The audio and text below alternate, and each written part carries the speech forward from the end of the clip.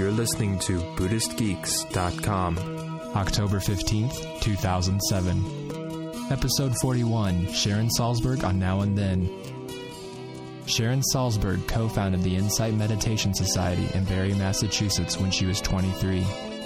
In this podcast, Salzberg shares some of the insights she's discovered along the way, telling stories in a way that will make them accessible to new and seasoned practitioners alike. This is part one of a three-part series.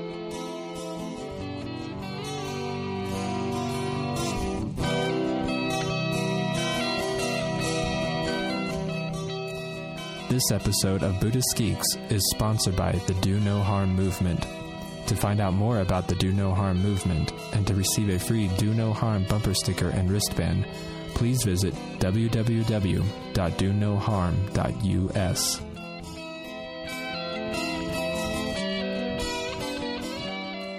So we were just discussing, several things. One is living in New York City, splitting your time and traveling the country as you do, the world as you do, and Faith, the book, and the writing process of getting Faith published. So can you say a little bit more about the process of, like, the 5-year process of getting that thing on the market? Well, the first book that I wrote was called Loving Kindness, and it was about that particular meditation within the Buddhist tradition. But really, I think because I started practicing within the Buddhist tradition when I was 18, that's really the language and the imagery and the metaphors that I use. But I think it's really a universal understanding. I wanted to write a book on loving kindness practice because I had been doing it and teaching it so much. And finally I did.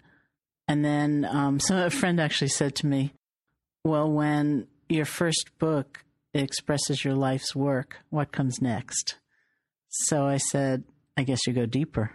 And I did within and really looked inside and tried to see what was even more fundamental to me than loving kindness and compassion practice. And I saw that that was faith. So I decided I wanted to write a book on faith. And it wasn't a very popular concept for many reasons and on a lot of levels. You know, I think that the word itself put a lot of people off. And I would say to people, I'm working on a book on faith, and they would be upset or amused or even angry, you know, like, what do you want to do that for? And it went through lots of transformations and finally took the form that it did.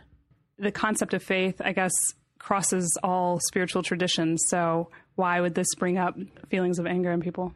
I think people associated the word faith itself with being silenced, with not being able to ask questions, with feeling condemned because they did ask questions or they wanted to ask questions. They associated faith with dogma, blind faith. And it was something they felt they had gone beyond, you know, rather than something that would enrich them in their own process. You've studied with Dipa Ma, and we were just talking briefly about the moment that she said, it's time for you to go back to the States and teach. And I just wonder about how you felt, what you thought when she said that. Were you like, all right, I'm ready to go out there? Or were you like, give me a break? I'm ready. No, not at all. Yes, it's going to get me to Raleigh, North Carolina someday. No, I had been practicing for, I guess, about 3-4 years at that time. And she was a very important and profound teacher for me. She herself in her life had suffered quite a lot.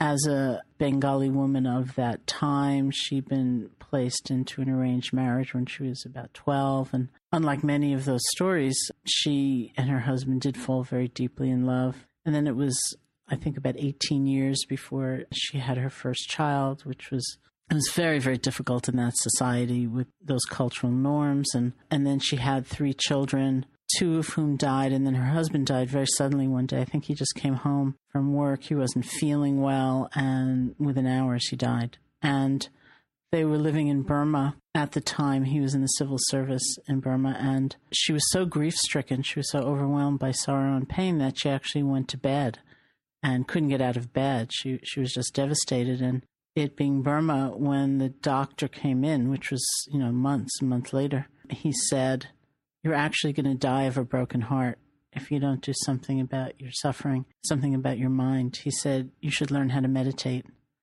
And so she did. She still had a daughter to raise and, other reasons to live. And so she got out of bed and went to a meditation center. And they say that she was so weak from her ordeal that when she got to the retreat center, she actually had to crawl up the temple stairs in order to get to the meditation room to learn how to meditate. And what happened for her in that place through her practice was both a very profound peace and an extraordinary kind of compassion.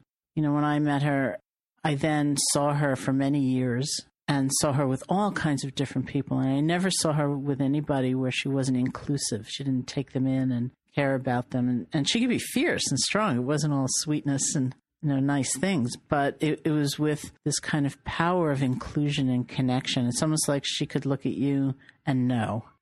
You know, just like that siren going by, she knew that life could turn on a dime, you know, that all of our lives are very unsteady. They're very fragile. Even if we're doing fine right now, there's that insecurity, you know, and so she was such an extraordinary model for me of someone who had suffered so much and had developed this enormous compassion out of it, which was very important for me. So then when I went to see her in 1974, I was coming back to America for what I was convinced would be a brief visit. And I would get my visa renewed and, you know, make some money and things like that, and then go back to India, where I was absolutely convinced I was going to live the entire rest of my life. And so I went to see her to get her blessing and say goodbye just for what I was sure was this brief visit. And she said to me, when you go back to the States, you'll be teaching. You'll be teaching with Joseph Goldstein. And I said, no, I won't. And she said, yes, you will. And I said, no, I won't. And she said, yes, you will. And I said, no, I won't. And she looked at me and she said two things which were amazing. One was, you really understand suffering. That's why you should teach. And the other was, you can do anything you want to do. It's only your thinking that you can't do it that's going to stop you. So that was my blessing. That was my goodbye. And I went off, came back to the States, and sure enough began teaching with Joseph. But I never had that sense of, oh, this is now my life. You know, I thought, I'll just do this for 6 more months and then I'll go back to India, and, you know, I'll do it for another year maybe, and then I'll go back to India. And one day, years later, I thought, oh, actually, I'm not going back, am I? I mean, I've gone back many times since, but I realized, oh, I live here now. This is going to be it. You were so young when you started teaching, and I'm sure you've been asked this question before, but and actually when I spoke to Ethan Nichtern, he said that he relayed a story about the Cosbys. The youngest daughter, Rudy, goes to her first day of 5th grade, and she hates it. So she comes home and she's like, I'm quitting school. And her older sister says, if you quit school, Rudy, what are you going to do? And she was like, I'm going to teach 3rd grade. And so Ethan said, basically, you know, you got to stay one step ahead of whatever you're teaching or whoever you're teaching. And I just thought it was like a pretty awesome metaphor for what a teacher does. A teacher isn't, you know, an all-knowing, all-powerful, but they, you know, maybe they stay a grade ahead of you. Yeah, I think a grade ahead is good. 2 grades is probably better, you know. Well, you know, in the tradition of Buddhism that I mostly have trained in Theravada Buddhism, found in Southeast Asia largely, or preserved in Southeast Asia, the word for teacher is Kalyanamitta, which means spiritual friend. And that's very much the understanding that a teacher is like a spiritual friend. And there needs to be some grounding and a body of knowledge so that one is really able to try to help people. And I wouldn't have said it, you know, I guess I was 21 when I started teaching. I was 23 when we started IMS, the Insight Meditation Society.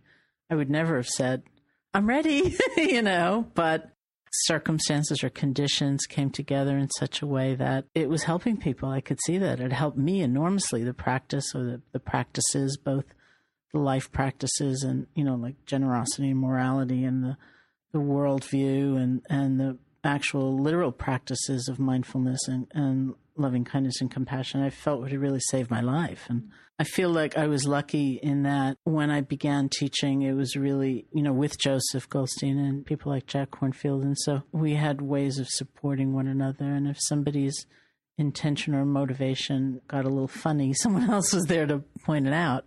So that was one question that one of the other Buddhist geeks had for you was, you know, your experience starting out as a teacher when you were so young. You were at Naropa, right? Yeah, I was at Naropa. I'd love to hear a little bit about your experience.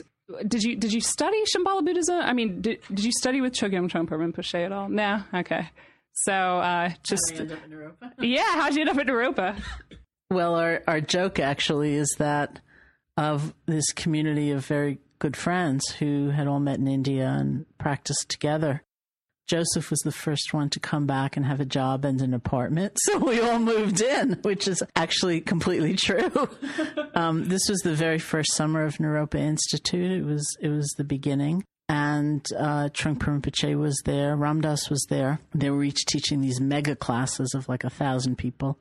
And Ram Dass, who was a friend from India, had run into Joseph somewhere and had invited him to come and teach the meditation subgroup of the class. So Joseph said yes, and he was there, and he had a job in an apartment. So when I got back from India, which was the beginning of the Naropa opening, the first session, and by the time I got to Colorado, it was 2 weeks before the close of that first session. And I think 8 of us moved into Joseph's 1-bedroom apartment.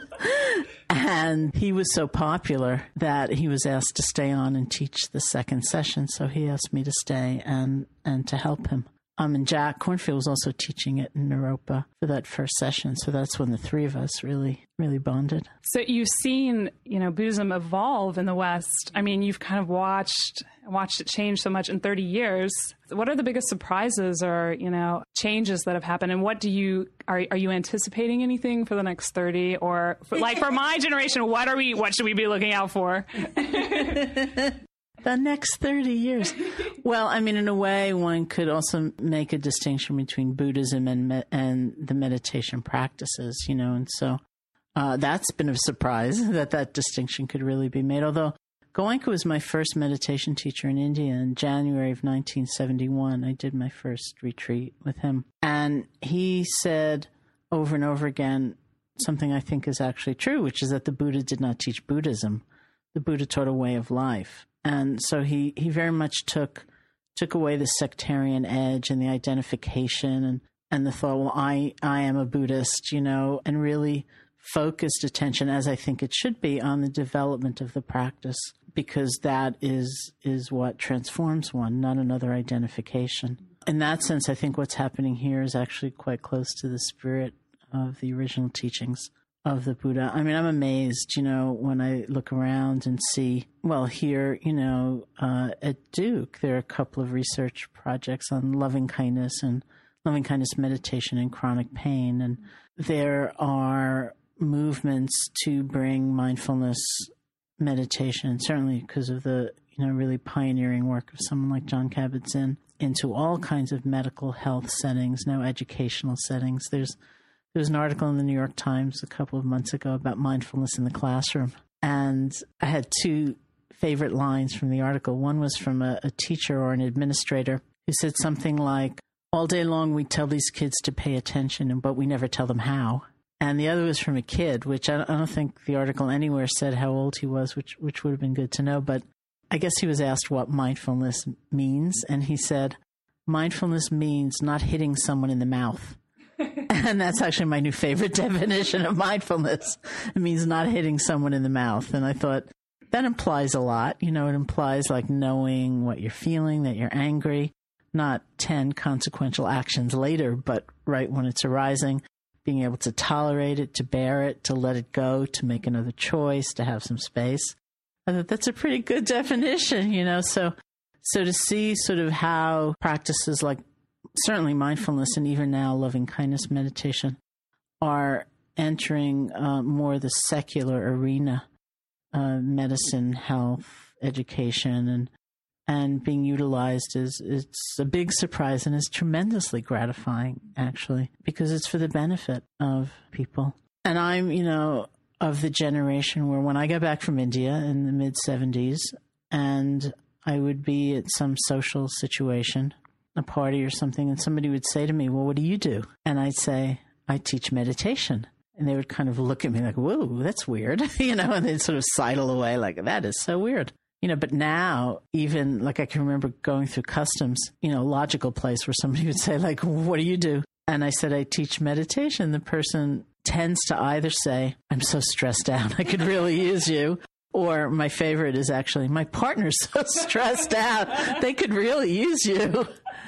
It's just like a different world. This has been a presentation of BuddhistGeeks.com, copyright 2007. Music in this podcast provided by C for Chaos. For more great music and writing, visit his blog at www.cforchaos.com.